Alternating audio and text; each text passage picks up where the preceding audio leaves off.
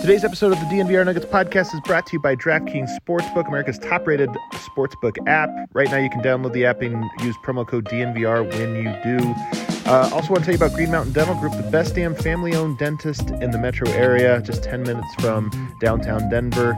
This has been one of our long-term partners, guys. You want to check them out. When you sign up for a cleaning x-ray exam, you get a free Sonicare toothbrush. This is a great toothbrush, an incredible deal. But even beyond that, you just want to go because they're a family-owned business. You know I love that. They're local. You know I really love that. And they really care about their clients. So when you get there, you get in their system. You know, they're going to send you cards on your birthday, holidays. They're going to stay in touch with you. When you come in, they're going to remember who you are. And they just do a really great job of taking care of all of your dental needs and dental health needs. So check them out. Green Mountain Dental Group right there in Lakewood, Colorado. The best damn family-owned dentist in all of the metro area.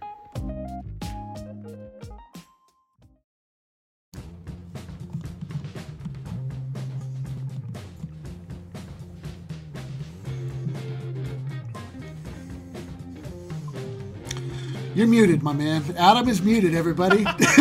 Mute, mute, mute, mute.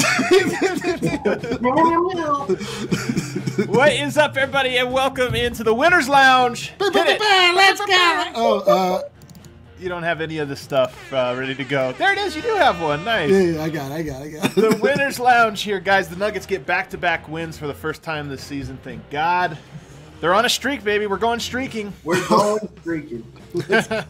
I'll take this off right now.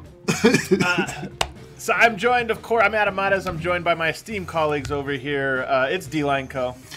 What's up, guys? What a terrible, terrible game. Wow, that was fantastic. Got that done, baby. Our energy is fantastic for that game because that game is energy is, I don't know. And then, of course, we got him back. Superstar Dev. What up, Dev? Back. I'm glad that everybody else is excited that I'm back. I'm excited to be back, and I'm here for the rest of the year. I'm ready. No more breaks. I'm ready. We gotta win. And we're here at the Digital Winners Lounge, of course. Sad that we couldn't be at the DNVR bar on the night it opened. Sad. No. What a shame, man. What a pity. But we have, we're trying to be responsible here. Contact tracing. D-line. Shouts to MPJ. Shouts to MPJ. He was partying with MPJ, and now we all have to kind of make sure we're all safe here. So we're here a little bit later in the show. Harrison Wind is going to be joining us live from Pepsi Center, letting us all know all about what went down, what Michael Malone had to say. Nikola Jokic. I don't know who else. Who else do you think is going to talk today? Who else is getting the podium game today, Dev? Maybe Facu. He got his opportunity. He got some moments. Maybe he gets a little bit of time. Yeah, Facu. Maybe he's definitely one of the stories here. Like him being in the rotation now, 2 games in a row. Feel good guy. Dev, I think your mic needs to be boosted. Actually, Kel, can you boost Dev's mic? He's kind of soft to me. He keeps moving back from his mic. That is what he's doing. It's actually Dev's fault. This is like straight rookie ball. Rookie ball. It's a good angle. I get to see you guys from a different angle. Straight rookie. So, all right. Well, you guys, we always start. The Nuggets do get the win. So, I'm not going to lie. I did not enjoy that game on a scale of 1 to 10. That game was like a 3. Yeah. It was more frustrating because, look, Denver should have won this game by 20 points. And, look, it's the NBA. The teams have pride. We got great performances from Juancho, Jared Vanderbilt. Shouts to the former homies. They balled out. You could tell this game meant something. But, my big question that I want to start with before I go to big takeaway. Actually, no, I'll go to big takeaways first. I'll save this question for later. But, Dev, you're watching this game unfold. What's your number one thing you're going to take away from it? My number one thing is I'm not going to be as low on the game overall as more as it was a win where Malone got to tweak a few things and got to see a few things with the second unit and how he would try to close games and just a way to close. It was great for them to see that Jokic is going to be their guy down the close and also to get a win without Jamal Murray having one of his huge games. So I think that my big takeaway was that the Nuggets got it done, even though it didn't look the way that we're accustomed to. Yeah. I mean, last year Denver got a lot of ugly wins against bad teams, but last year they were never below 500. So I think maybe there's part of that that's factoring into this is we want to feel good about this team and we want to be like, oh, yeah, that's right. They are, in fact, good. Like, we all want that moment where we can say, oh, yeah, this team is good. But right now they have wins against the Houston Rockets, terrible team. 2 wins against the Minnesota Timberwolves without Karl-Anthony Towns, terrible team. And the way that it happened tonight, to me, in my opinion, I don't want to be the Debbie Downer here, but in my opinion, it was just a little shaky. Eric, what was your big takeaway? The big takeaway was I mean, Jokic can do whatever he wants. Like, he had a really sloppy first half and then, like, just put the entire Denver Nuggets on his back and willed them to a win. Jamal Murray came out on fire and then just, like, completely took himself out of the game. Like, wasn't even looking for his shot. Like, it was just such a strange game. Like, overall, like, I had no feel for that game at all. Evidence the fact that I absolutely murdered my bet tonight. Just destroyed through and through. Do you felt like your bets were bad tonight? I had Gary Harris 1.5 threes. I took the over. I took the over like a clown, man. Paul Millsap was down for to make 1 3. He made 0 threes. Oh man, they know. They can tell. With Gary Harris, so we had Kelly Oubre go off, and I was like, all right, you know what? Gary's not a great shooter, but he's not this bad. I felt that same way. He's due, but he didn't even look at the basket tonight. Jokic was impressive in this one, man. Like, as he continues to be. Actually, I don't know if he was impressive. He was frustratingly impressive. Like, I think Ryan Blackburn put it out from Denver Stiffs, put it out on Twitter, and it was 100% true. This was his worst game of the season. It just so happened to be that his worst game is 35 points. You know, what was the whole stat line? I just moved computers here, so I have to pull it up here. But it was an insane stat line that for most players that would be their best stat line of the entire season. Am I being too harsh on the guy, Dev? I love the guy. People think somebody in the comment section the other day that was saying I'm a Jokic hater or something like this. Think about the absurdity of this. I'm telling you, man, you have just a special way to make everyone think that you hate the player that they like. It doesn't matter who it is. That's true. Jokic, literally my favorite player of all time, and there's not a close second. Like it really isn't anything near. But tonight, you know, I mean, I do judge him on a curve in large part because I think he's the MVP of the season. I think he's one of the best players in the NBA. 35 points, 15 rebounds, 6 assists, 3 steals, 1 blocks. That's a pretty monster stat line. I give him a B+. Okay, maybe an A-, maybe an A-. What do you think, it couldn't be further from like the truth. Like, everything about Jokic is Adam. Adam is Jokic on the court, and also Dev's actually played with me. You're one of the biggest advocates there is for Jokic, so it's kind of ironic and funny for him to say that. But yeah, this was a game that Jokic, although he had a monster stat line, it was not a great game for him. There was a lot of plays that you just like shook your head on, or it was just like you questioned what was actually happening. Then there was the frustration fouls, there was some weird turnovers. There was there was a point in the game that he decided not to try to score, and then it was as if when Vanderbilt went after him, he just kind of like turned it on, and he went through that whole spurt that the refs were like. It seemed like the refs were against him. Like he pulled himself up from the rim and got his technical foul. Then it looked like he got another technical foul. It was a lot going on for him. But then you look up at the scoreboard and you're like, oh, he still looks like the best player in the league. Like, that is insane to think about. Like, if a person just looks at the stats, if they're watching a different game and they look at the stat book, Jokic had a monster game. This is you would guess it was one of his better games of the year, and it wasn't.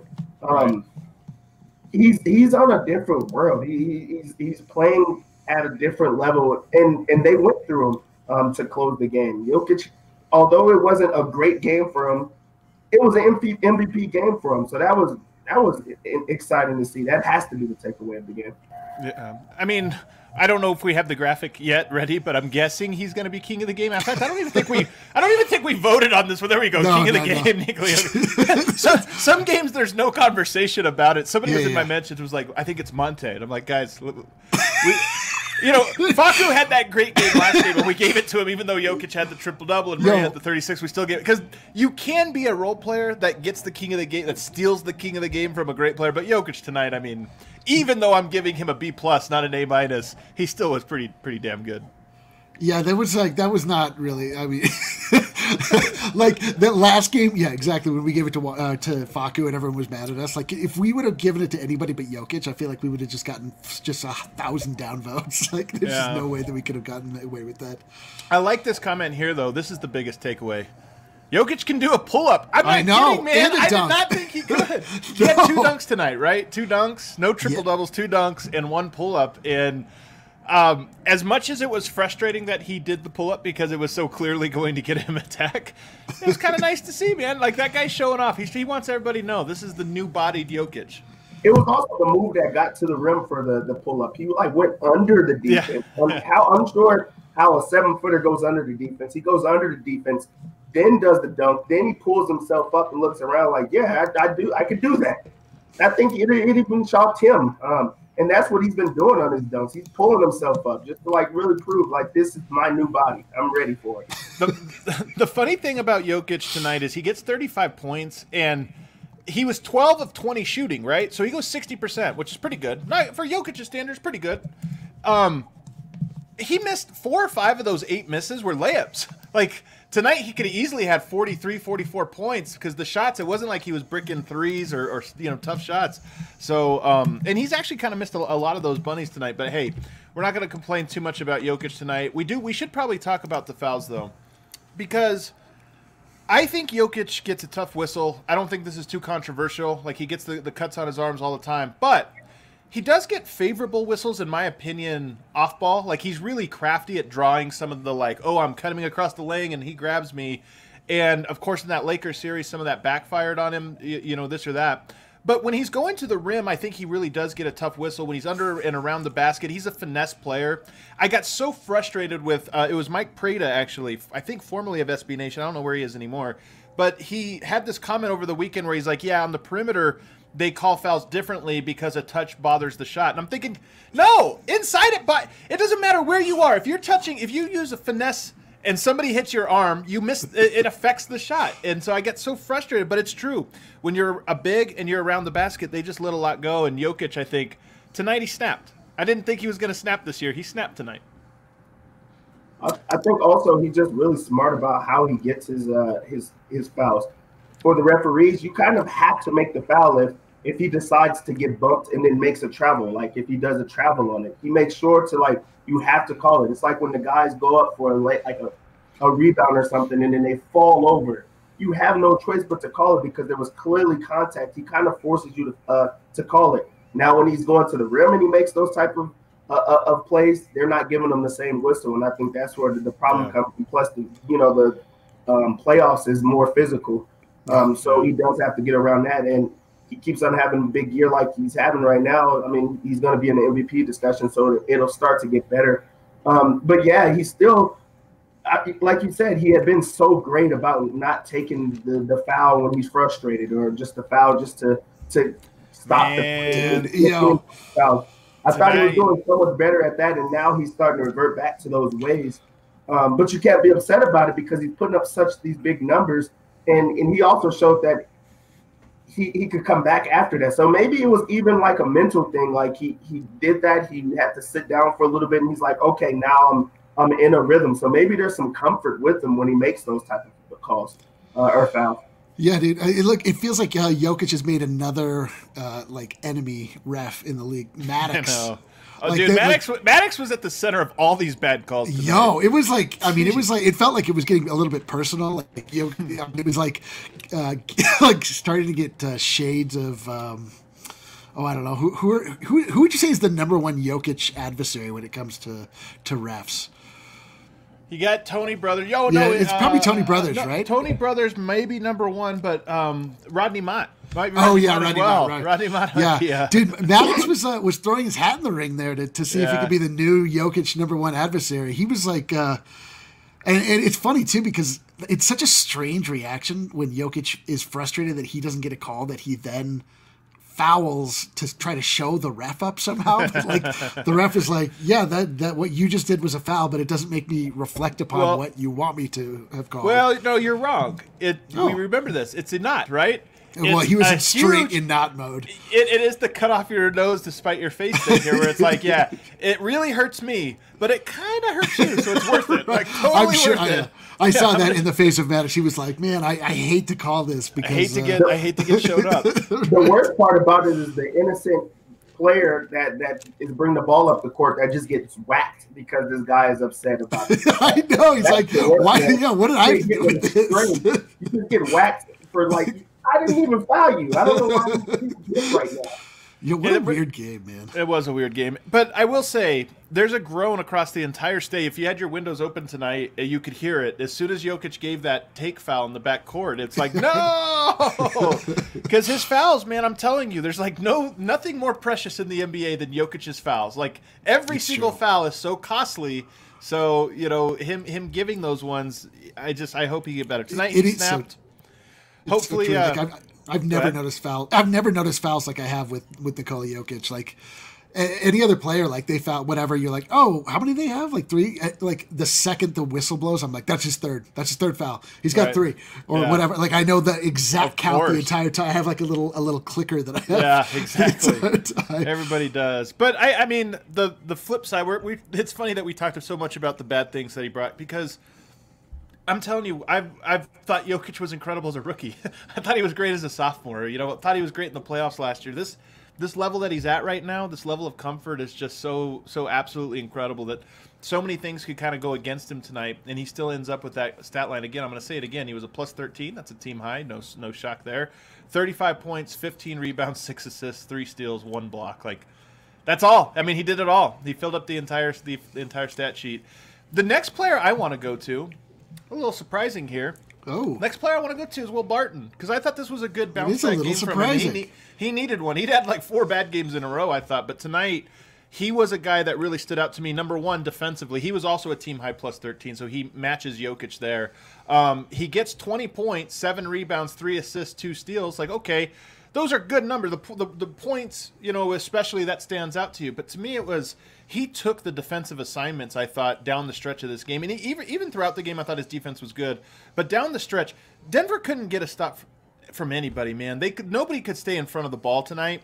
And there were times where he jumped out at Anthony Edwards, jumped out at D'Angelo Russell, and made defensive stops that Denver desperately needed. So to me, Will Barton, he's the prince of the game. You think so? I would give Prince of the Game to JaMychal Green. JaMychal Green you're right. You're right. There's 2 princes. Jokic had 2 sons. Wow. 2 princes. Isn't that a famous song? Yeah.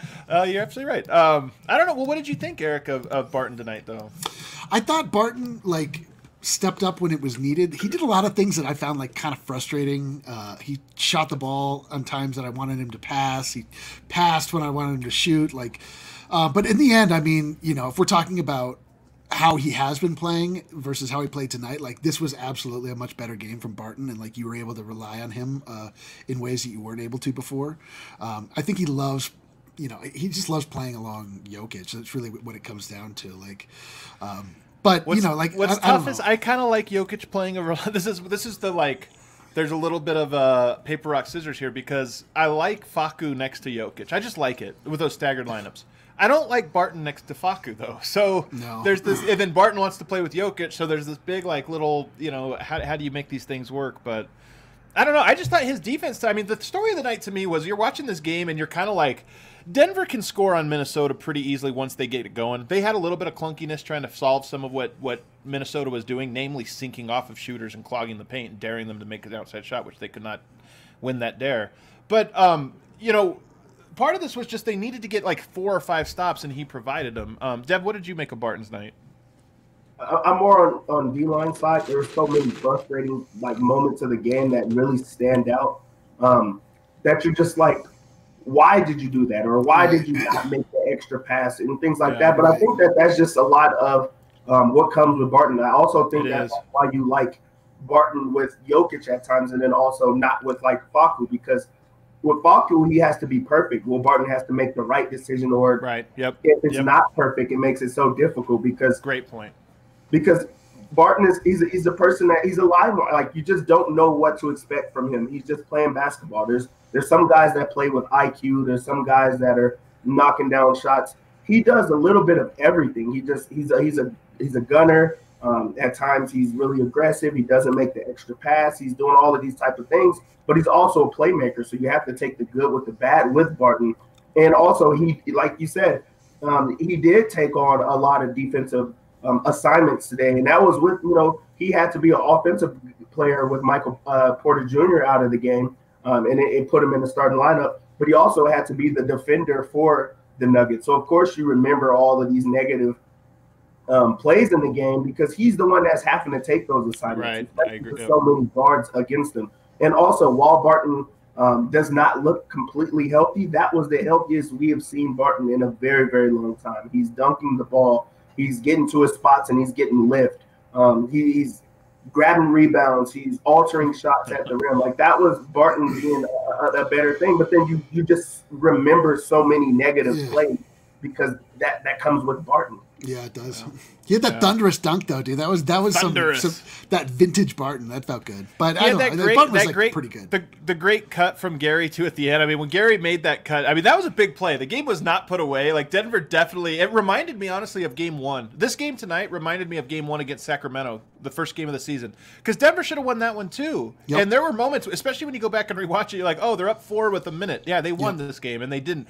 And there was a moment tonight where they were up, I think, only 5 points or something like that, and I'm like, they're just close enough to be able to blow this if they get dumb. And when Gary made that drive to the basket, not having anywhere to go, and it looked like he was so stuck in there. Barton saved him with a great cut, and it turned a horrible game-changing play into okay, now they're up 7 or whatever. So I thought Barton was good tonight. It sounds like you guys are a little less impressed. He did make 2 3-pointers, though, 2 of Denver's 8. Which was only second most, because the first most belongs to none other than JaMychal Green, who goes 3 of 3 from the 3-point line tonight. 17 points, 6 rebounds, 1 assist. He goes 5 of 8 from the floor. You guys that have watched this show for a long time know, with role players, and JaMychal Green's a role player. He's not a star. He's not like a fringe star. He's a role player. With role players, my number one trait, I want you to know what you're good at, know what you're not good at, and stick to those things. And I think JaMychal Green, so far, we're still getting to know his game. I mean, obviously we've seen him as an opponent, but never followed him, game by game. So far, he seems to be an elite one of those guys. Like, he's never out of bounds. He's always in the spot he's supposed to be in, never trying to do too much. So I'm really high on him, and I'm going to say it. I think that we undervalued not having him. When I say we, I mean me, and then I'm blaming you guys. But I think we maybe we're like Green was great. Green was awesome. You're like his Barton. I'm saying the first 4 games of the season, Denver. We're talking about the bench, and it doesn't make sense. And oh my God, what's going on? But it turns out he might be as good as anybody off of the bench, or as valuable as anybody. So I was really impressed with him. What do you think, Dev? Do you think Denver with him? We need to throw it out. It's great to have him in the lineup, and it's actually so shocking that he's only 30 years old, because he has a old feel to his game. He literally does all of the perfect things, all of the things that you need. He understands every single situation. He stars in his role. Really, he stars in his role. He's knocking down 3-pointers. He plays good defense. And you don't have to ask too much of him. You don't see him taking ill-advised shots. You don't see him not making the extra pass. Like, he's never out there being the person that you're staring at the most. You don't notice him unless it's a positive play. There's not like plays that you're like, well, why didn't he grab that rebounder? Why didn't he make that switch on defense? He's not the person that you're staring at, and that makes it great. It's always good to be the person that no one is just staring at the entire time, because now you have expectations. There's not many expectations for him. It's just go out there and do what you're supposed to do. Yeah, he has a great game for him today. It's so nice to have him come in and bring some calm to that bench, and just a lot of times with that bench unit, like people like PJ Dozier, you don't know what you're going to get out of him. Sometimes he just drives and gives the ball up. He's like, you don't know what's happening. It's like as soon as the ball goes into Grant's or into Green's hands, you're like, okay, like this something good is going to happen. Or he just looks poised. He's obviously done this before. He really is like he's a complete amalgamation of Jeremy Grant and Paul Millsap. Like if you combine those two, and you get the good defensive presence that Paul Millsap brings. He's not quite as rangy as Grant is, but he does have those big long arms, but he can just knock down that 3, man. That is so that's obviously the most impressive part of his game, is like that 3 just will not go out. It just I'm drops. Curious in the comment section too for this one. So this is a question to everybody watching live right now, but I'm going to go to you, Eric. Where does he rank on your automatic rank? Because we were talking about Millsap being as high as just about anybody, but where's JaMychal? Oh man, I mean, I mean, we were making jokes earlier. Like somebody was like, "Oh, is he gonna be able to shoot 90?" You know, and where I was like, "From 3, yeah, no problem, absolutely." Like every time he shoots the ball, I feel like it's going in. He's got such nice form, and he's like so steady. He doesn't force anything. Just like Dev's saying, like he just plays right into the role. Like he allows the ball and the play to come to him, and he just does the right thing. And so, and his 3 is just wet for that reason. Like he just doesn't shoot it if it's not there. I think he's high on my three-pointer, three-point percentage type of thing, because when you think about how often he's playing, right now they don't have Michael Porter Jr. He took minutes away from Millsap today, or Hartenstein usually would get a couple of minutes. So he's not in there for super duper long. So he's going to be able to hit a shot or two. And then also he's with the second unit who get you some open shots also. All he has to do is shoot 2 a game. He makes 1 or he doesn't make 1. He probably doesn't shoot many more of them. So I think that he's going to be high. And how open he is with the second unit, he's going to have open looks. He doesn't turn down open looks. That Campazzo Green pick and pop, man, that's deadly, because Campazzo's really good when he can, like, you know, he just has great timing on that, like, backwards pass to the pop guy. I like the comment that you just had up there about Millsap is the dad and JaMychal Green's the uncle, because they do both. It's so true, man. Like, it's actually really fitting, because we've decided that Paul Millsap is not actually Dev's dad, but is JaMychal Green actually your uncle? Do we know? Yeah, do we know this? No, we're the same age. That's so true. Not that age has to do with all of that stuff. But when you think of someone that's older than you and things of that nature. But yeah, I can see them two having a 2-man game of spades or horseshoe. At the barbecue. Those two are old souls. Well, let's hit our first break here, guys. On the other side, we got to talk about Jamal Murray, because I thought this was a weird step-down game from him. He's been so consistent. This one a little bit quiet. But before we get there, guys, Breckenridge Brewery, it's the official beer of DNVR. Don't forget, supporting our partners is supporting us, and we are a Breckenridge Brewery company through and through. In fact, look at this. Look at that. Look at that. Built-in marketing right here. The new one. Tell me about it, Eric. The Juice Drop. The hazy juice drop. I mean, it's a juicy, hazy, delicious beverage. You got to be like kind of a beer guy to know the difference between all of these specific types of beers. But a hazy juice drop. It's like you've got a little bit of like actual fruit flavor that comes through on top of like an IPA kind of flavor, and so you get that bitterness from the hops, and then you get like the sweetness that comes through. Yeah, and so. It's a beer, man. I'm a fruit beer person. I'm a you big are a fan. Fruit beer. Shamelessly so. But check out Breckenridge Brewery, and then of course you guys can always check out the Farmhouse, where they have great food and outdoor dining, socially distanced, of course, and then all of their great beers: Palisade Peach, Avalanche Amber, Colorado Core, Hot Peak, Strawberry Sky, Vanilla Porter Jr. The Vanilla Porter Jr. is coming back, I hear, on Thursday. The VPJ, the Vanilla Porter Jr. has been kept away from the other beers long enough. You can bring it back. It has indeed. That is exactly what happened. Also, want to tell you guys about MSU Denver Online. Now is the time to apply for classes. Spring semester starts January 19th. Time and time again, one thing that protects you against economic downturn is an education, allowing you to adapt into varying careers. Go and build your toolbox at MSU. MSU Denver Online puts a dynamic education at your fingertips without forcing you to decide between earning a degree and living your life. And they've got great teachers there, great professors. Of course, we know one great professor, friend of the show, all-star first ballot Hall of Fame guest on the DNBA show, Dr. Travis Heath. He's a professor there, so you can go there and take a class from him. So whether you're interested, the whole time, the whole time, you get an A. You're like, hey, what do you know? But you guys know, with a college education, especially with an online, a university that allows you an online opportunity, you can work and go to school at the same time. You can go there if you just want to learn something. You've always wanted to learn a subject or whatever, and now you've got some extra time on your hands, because who can go anywhere? Maybe you want to take a course there, or maybe you want to switch careers. Guys, now's a great time to do that and sign up. Their semester begins here in just a couple weeks. All right, let's get back into it here.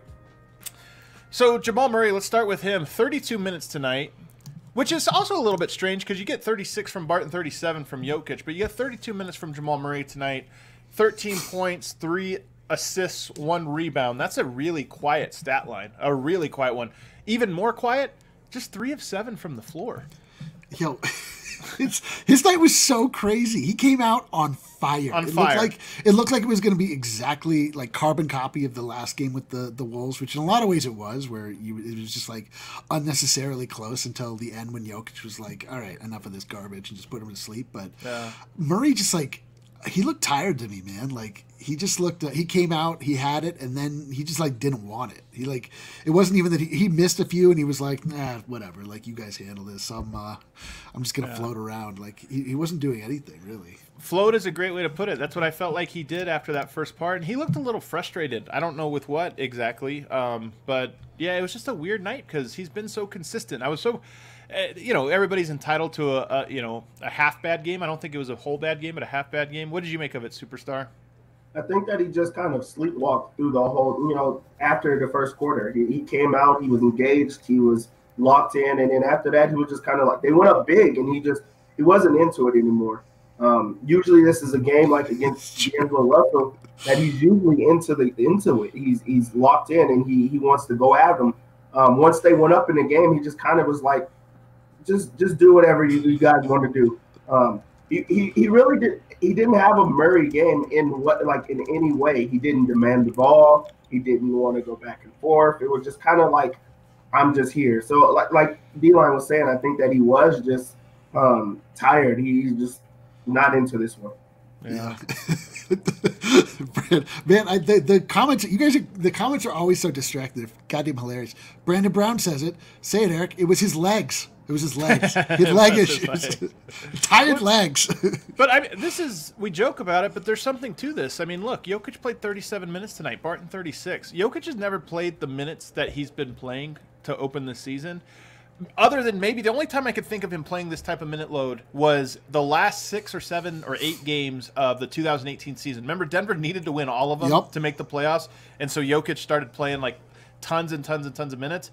That's the only time he's ever had a stretch like this in the regular season, and that it's come in the first 6 games. Is it 6 or 7? We're in 7 games now, right?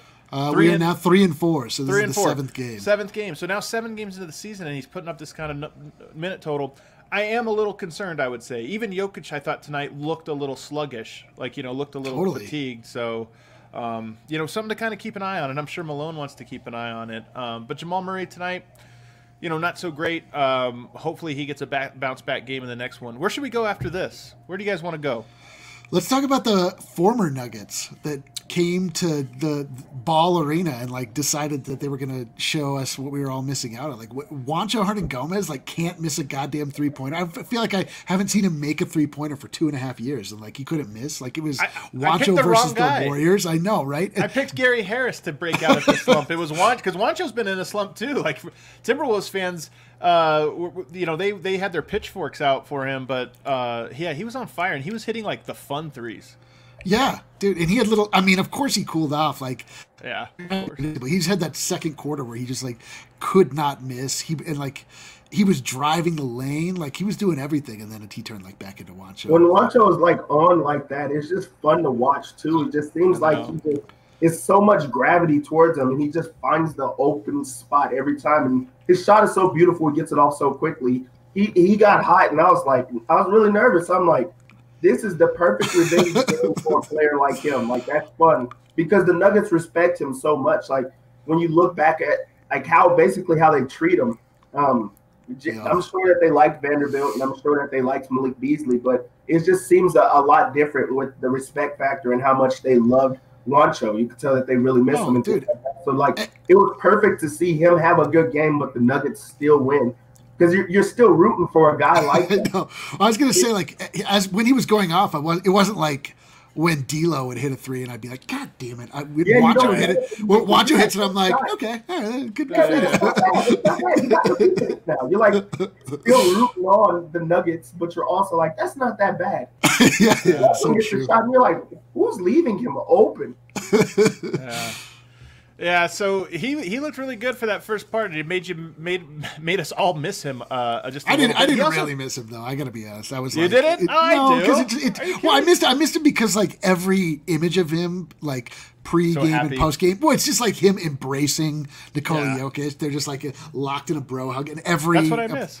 Well, yeah, I know, but I don't miss him on the court. Like this is like such a rare Juancho occurrence. I mean, I like, think you it's his can't- second highest point total ever. So Yeah, it's I know. arguably his second best career game. so crazy. Of course, I think he belongs in Denver, though, guys. I mean, clearly his best games happen in Denver. Go ahead. I said best things happens in Denver, and also it seems like Jokic is happier when Juancho's around. Yeah, It seems like Unbelievable. Murray's happier. Gary Harris really loved him. Like he deserves to be here. Then you have players like Jared Vanderbilt, and it seemed like he was getting into it with the Nuggets guys. Like him and Jokic really had something going against each other, where they're pushing each other around. Jokic takes a very, very hard foul on him, but Vanderbilt's one of those players that'll frustrate you because he has so much energy. He's everywhere on the floor. He's diving after loose balls. He's elbowing. He's doing every single thing that you don't want when you're going against him, but you love him for when he's on your team. And right now he's not with the Nuggets. So it's like you remember all the things that you didn't like about him now that he's on a different team. Yeah. He was a ball tonight. Yeah, Vando was hilarious tonight too, because you're right. Like he was like, and one, and Yeah, you're like, screaming, all right, dude, like come on, like chill out. That was like a terrible little layup. But he was hustling. I mean, all those ex Nuggets were. I mean, it really honestly just felt like we were watching like an intramural Nuggets scrimmage. It was like every player was like either a current or former Nugget. It was very strange. Look who's here, guys. The man with the wind in his hair, the arena at his back. And the mask on his face. The mask on his face. Harrison, what's happening, brother? What's up, guys? Man, good to be with you. Good to be with you. Well, it's good to have you on. We're talking about the Vandalorian. I see. I like that's great. That's a great nickname. The I know. Vandalorian. We can't use it. We'll have to just. That's Oh my god, dude! Can you imagine if we had the Vandalorian and Faku, which is like Grogu? I don't even want to think about this. I'm upset. But Vando, to me, you were talking about he was frustrating Jokic. I don't think there's anything personal there. Like Vando wasn't challenging Jokic for the crown in Denver. Like that, there's nothing there. But what it was is, and I know this is I'm coming from a very personal place here, guys. There's no player I like playing against least than the string bean big guy who gets away with everything. This is what it was. This is what Jokic hated is Vanderbilt plays recklessly. There was one replay they showed. And it actually wasn't. It was JaMychal Green got the foul, where Vando's just like basically like leaning on him and hugging him and this or that. And finally, JaMychal Green throws him off like this and gets the foul call. And it's like, yeah, it's a foul on the skinny guy. It's just he doesn't knock him over because he weighs 30 pounds. That's the only reason. I think I weigh more than Vando, to be honest. Dude, he's so skinny. But I know I may weigh more than Vando. That's unfortunate because I'm a good like 2 feet shorter than he is. I wasn't gonna say it. I'm glad you did. The worst is Bol Bol. Like when you see his weight, it's like 215 or something. You're like, holy crap, we all weigh more than Bol Bol. Anyway, Vando, he played really well tonight. I'm curious to see if he breaks into their rotation at all. I know that Wolves fans have enjoyed his energy and his effort. Mm-hmm. I do. He is pretty unskilled though, and seeing him at the foul line tonight was like every time he got fouled, I was like, oh, thank God. That's automatic 0 points. That's what it felt like. Harrison, what are your big takeaways from the game? I mean, it felt like the last win against Minnesota, a win that you don't feel great about, but I thought Micah Malone kind of summed it up kind of well after the game. He was like, wins are hard to come by for us right now. Bottom line, we're trying to figure this thing out as we go.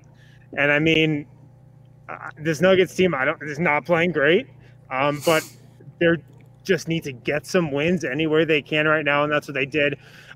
A big takeaway I did have from tonight, though, like the fourth quarter defense was pretty good. And I think it's kind of been a theme with this team in the regular season for sure. When they want to defend, they can. And that's kind of just what happened in the fourth. I'm going to push back just a little bit on that and say when they want to defend, they can for like 8 minutes. I think they have 8 minutes of turbo. Sure. And they just save it. Maybe less. Maybe it's 6 minutes of turbo. And they're like, all right, it's time. Which is they defended in the first quarter. I thought they defended pretty well in the first quarter. Like you can obviously envision Micah Malone pregame in the locker room being like, all right, let's have a great defensive first quarter. They go out and do that. let go of the rope in the second, the third quarter, et cetera, and then pick it up again in the fourth. Minnesota gets 22 points in the first quarter, 20 in the fourth quarter. So to your point, those are really good numbers. Then 43 in the second, woof, and 31 in the third. That's pretty rough. Should we hit? Actually, no. Let's just go to Michael Malone real quick. Then we'll hit a break before we get to everybody else. What else did Malone? So he's talking about the team adjusting and learning each other on the fly. What I feel like he's saying in there, Harrison, is he's learning which guys he can trust and which combos, because I think he solved JaMychal Green. That's a player. He's in the rotation. Campazzo. Totally. I think Malone has figured out what works and what does not work with Campazzo. And 2 games of him playing well in a row now, I think there's something to.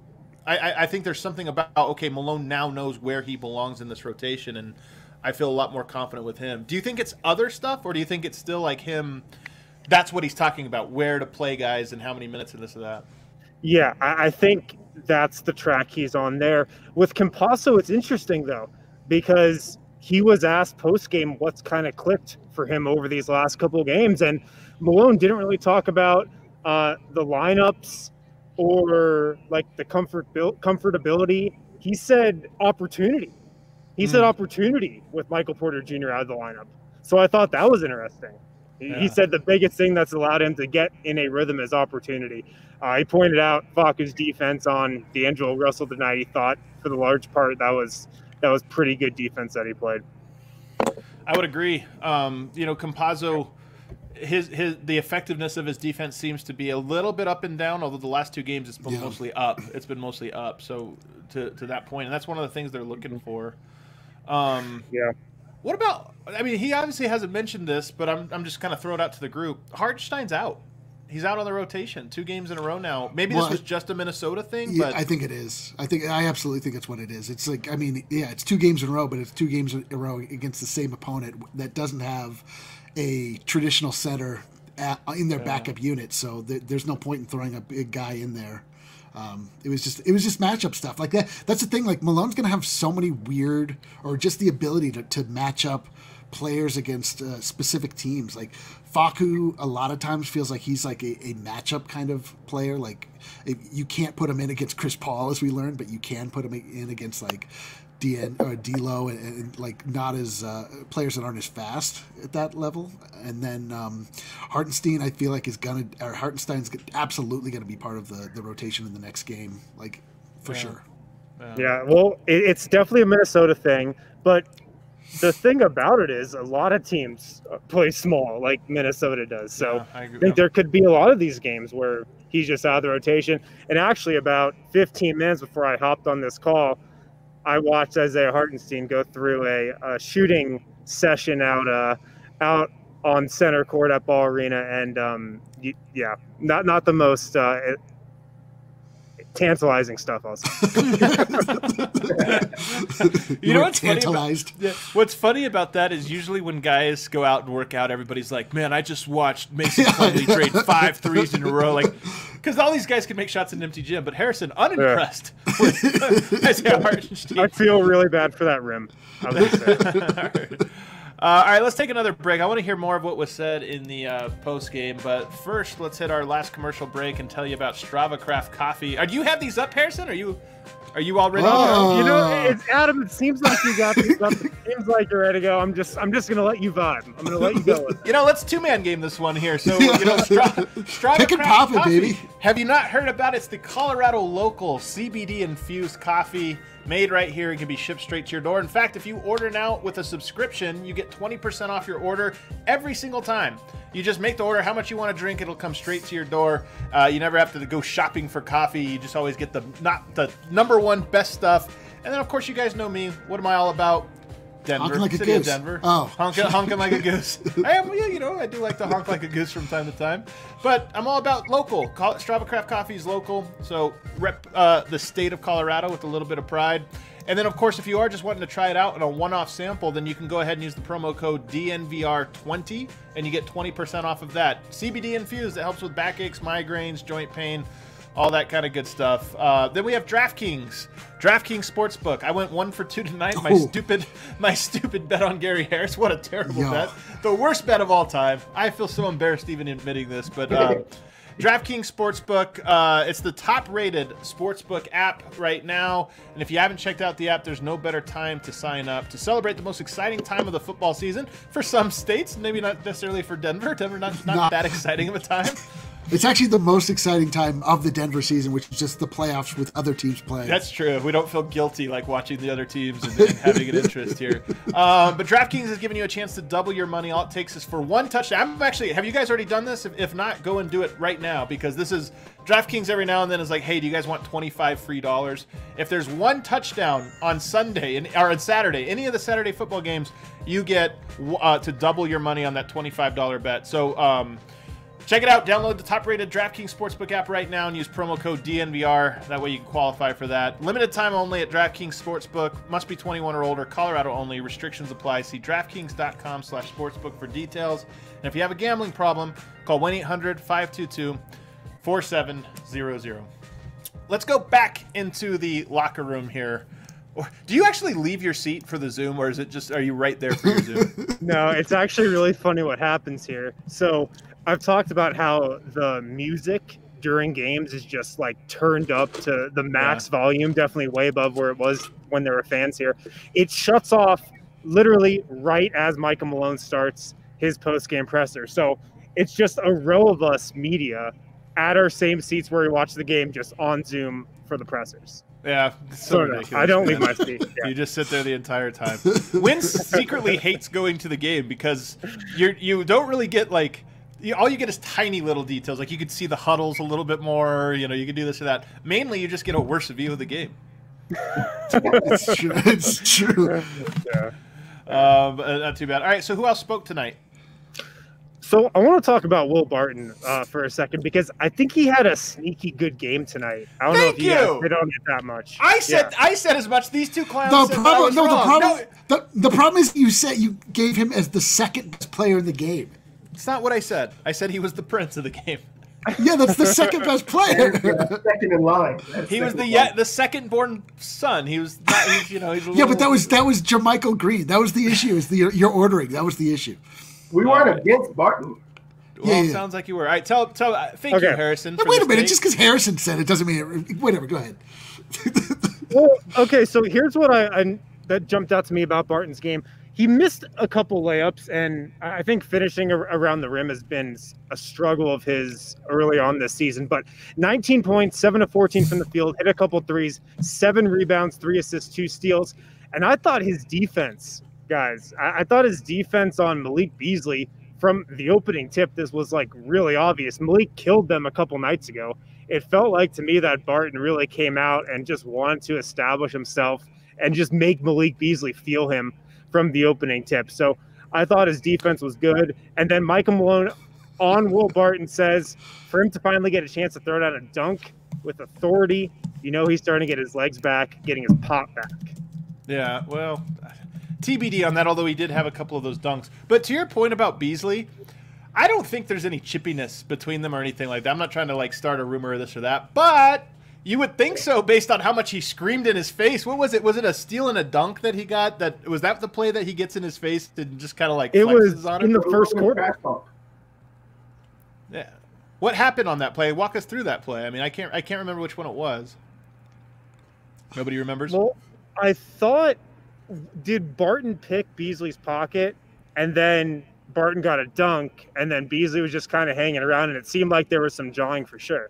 Yeah. It felt like there's friendly trash talk amongst ex-teammates. That one felt a little bit like, no, man, not tonight.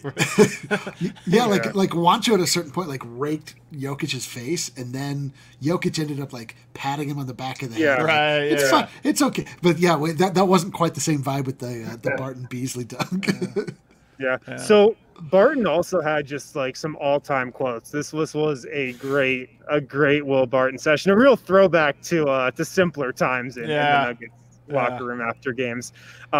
Will Barton on Nikola Jokic, quote, "I tell him before every game, go out there and win MVP. He can be the best player in the world if he wants to. He can't be stopped." What the H, man? You think Barton will like take the place and be my dad for a while and just pump me up before I go do stuff? I need one of you guys to step That's up. what I'm and do this. saying. Like, Every time we go on the show, I'm like, Adam, you can win an Emmy, man. Like, go for it. Don't be afraid. You're gonna do a great. You're gonna do a great show. You're gonna make great points.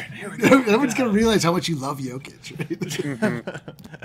Man, that's great. Yeah. And honestly, we see that stuff. I think that's one of the things is we see, a little bit closer behind the scenes on that stuff. And Barton and Monte's the other guy, Mr. Nugget, who I think is just always like, he's first team all encouraging friend. He's the guy that's like, have you seen, what was that movie, The Kite Runner? You guys remember that one?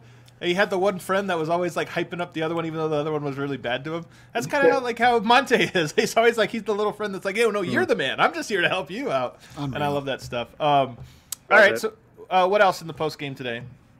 Will Barton on playing with Facu Campasso. Quote, he has a great feel for the game and he's a pro. He's just a joy to play with. He has a lot of fun out there and I love playing with him. What's with these guys? These guys are couldn't be happy. Nothing like a win over the Minnesota Timberwolves back to back. We're all like pretty miserable, but they're feeling good. So maybe we should change our tune a little bit. Cousin Barton, I like this one. I like that. Is it nephew Facu then? Is Campasso the nephew? Yeah. So, is there anything else from the post game? So Barton, Jokic, Malone. Let me talk about Jokic. He had some good ones too. He was asked about Juancho, and then some. Here comes the love. Some discrepancy post game. I think it was somebody from the Nuggets telling Jokic that Juancho got his career high tonight, and Juancho had 25, and then Jokic butts in and says, "Oh no, I'm sure he had 30. I'm sure he had 30 with us." And then yours truly comes in and saves the day. I'm up asking the next question. Of course, I have to inform Nicola that his career high was 27. It was 27. Wow. The Juancho game, of course. Wait, like this is. Of course, come on. Wait, you saved the day by telling Jokic he was wrong. That's, Why would you do that, Harrison? yeah, why would you? Why can't you be more like Barton and just let him be the MVP of the post game there? I'm all about the truth. You guys know that. All about the truth. I kind of want to go back and watch it and see if they missed a three because I kind of trust Jokic in this one. To be honest with you, I know. I would not be surprised if he actually had 30. And yeah, they just missed the like three. That. They gave Mike Miller one of his. So Jokic was asked about, Will telling him before every game that he should go out there and win MVP, if he thinks about MVP at all. And Jokic pretty much just said, "No, I don't. I just think about the next game." Quote, "When you think about things in the future, it puts a lot of pressure on yourself." So next game mentality. Do we believe that? No. I was gonna say, man, I don't know. I mean, look, I do think Jokic is a pretty present player. Like, I think there are some players that you could tell are always thinking about legacy or this. I think Jokic mostly lives in the present, but I think he knows where the stats are. I think he knows when he has 8 assists. I think he knows when he's got 9 rebounds or this or that. And he's this close. So you're saying your assertion here is that he knew specifically that I needed him to get 9 assists and he was hung up on 6 and was fine with it. Oh, dang it. You're right. I needed that too. I went 0 for 2 tonight. Not 1 and 1. I went 0 for 2. Dang it. What a Freaking tough Joker, night. dude. Freaking Joker, dude. Jokic and Gary. Oh, what a letdown. Was there anything else from Jokic tonight? Was he pretty chipper tonight? He was pretty chipper. He was pretty chipper indeed. Spoke glowingly of JaMychal Green. Yes, the prince of the said- game. Some are saying. Many are saying. Some are talking about him as the prince of the game. Quote, "You always love a guy like JaMychal because he's going to give you everything. He's going to give you heart. Whatever he's doing, he's always going to do 100%. He's going to set amazing screens. If you want him to run, he's going to run as fast as he can."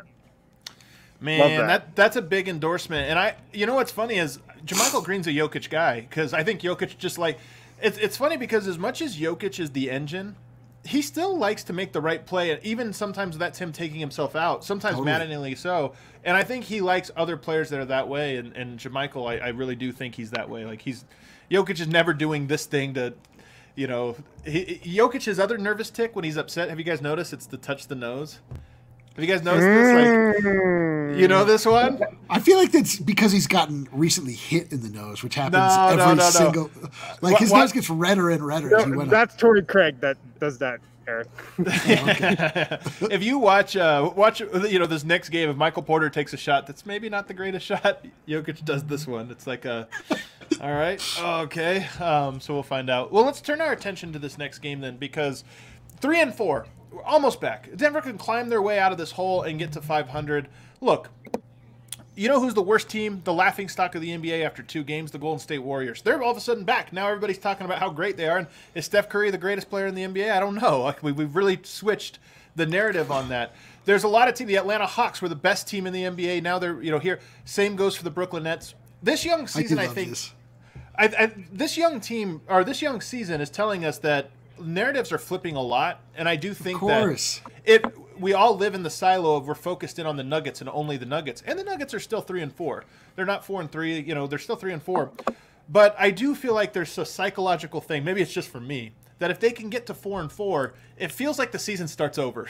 Like, okay, now we get to throw everything else out, and let's just start from this point.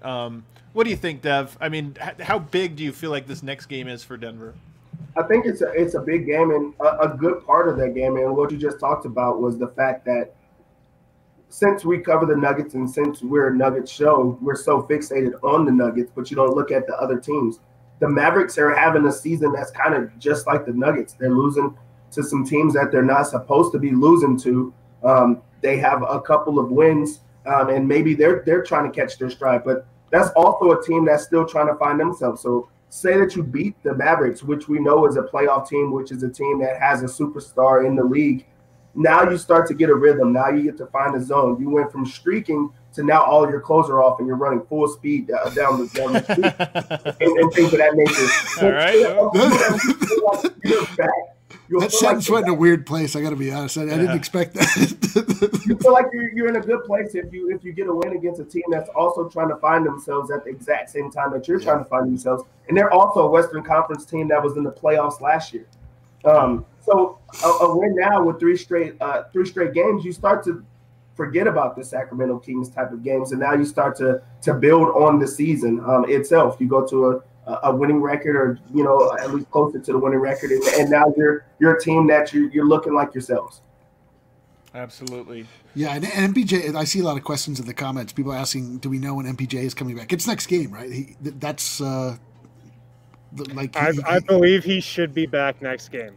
Yeah, and that's a whole new wrinkle, to be honest with you, because I mean Denver has built a little bit of momentum. Granted, it's against a really horrible. I mean, this Timberwolves team, guys, if they would have lost either of these games, it would have been like the alarm bells would have gone off, because if they would have lost either of these games, man, they needed these ones, and it would have been nice to have Michael Porter in these ones, because I think this would have been a nice exhibition for him to sort of get in the flow. But that's as long as Michael Porter is in the lineup, he's going to be a major story, and all eyes are going to be kind of on him. The one thing I'll say is, there was a lot of talk about his defense and it anchoring the team down. The team got stops when they needed over the last 2 games. Their defense hadn't looked great quarters 2 and 3, especially in quarters 2. So, he's coming in. He's got to help solve a problem that nobody in that team has solved just yet. Yeah, I mean, I can't wait for MPJ to come back. The thing about the Nuggets season so far, I mean, we were laughing earlier, like talking about, like where is your panic level like 3 games ago, and we're like, dude, if people are like really panicking this much, like you just have to understand, like this is the way a NBA season goes. It's just like nonstop ebbs and flows, and people are, teams, it makes sense and it doesn't make sense. The dynamics change all the time, and the one troubling thing for me about the Nuggets season so far is that we just have not really seen a full game be put together, and a lot of that has to do with the fact that we're changing the lineup all the time.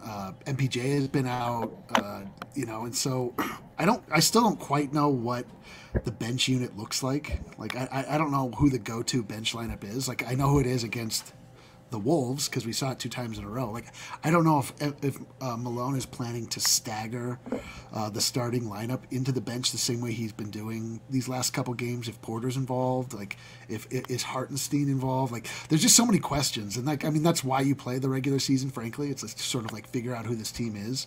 The Nuggets have not played even close to a complete game yet, but they're really close to being 4-4.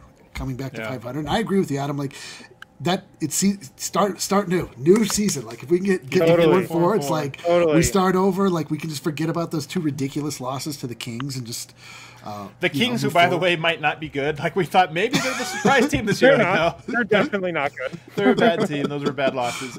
If you want to look at the silver linings here, Denver is now tied for 8, 9, 10, right? They're tied 8, 9, 10 with Dallas, by the way, and Sacramento. But if you look at the point differential, and this is usually the best indication, there's only 6 teams in the West that have a positive point differential right now. Denver's one of them. The Lakers, the Suns, okay, those are clearly the 2 best teams out of the gate right now. They both have been dominating. Dallas, New Orleans, the Clippers, and Denver all right there, kind of bunched up between 1 and 2.5. And then if you want to talk about winning streaks, guys, Denver now has the second longest winning streak Let's in the go. Western Conference. Let's freaking go, dude. Thank God for the Timberwolves. Thank freaking God. Thank God. Another thing about Wednesday, it's on national TV. Oh my God, that's terrible. I think it could be kind of like a narrative-setting game for Denver. The Nuggets play really well.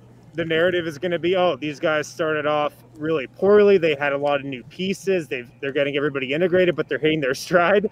If Denver doesn't play well, the narrative is going to be like, the Nuggets are strong.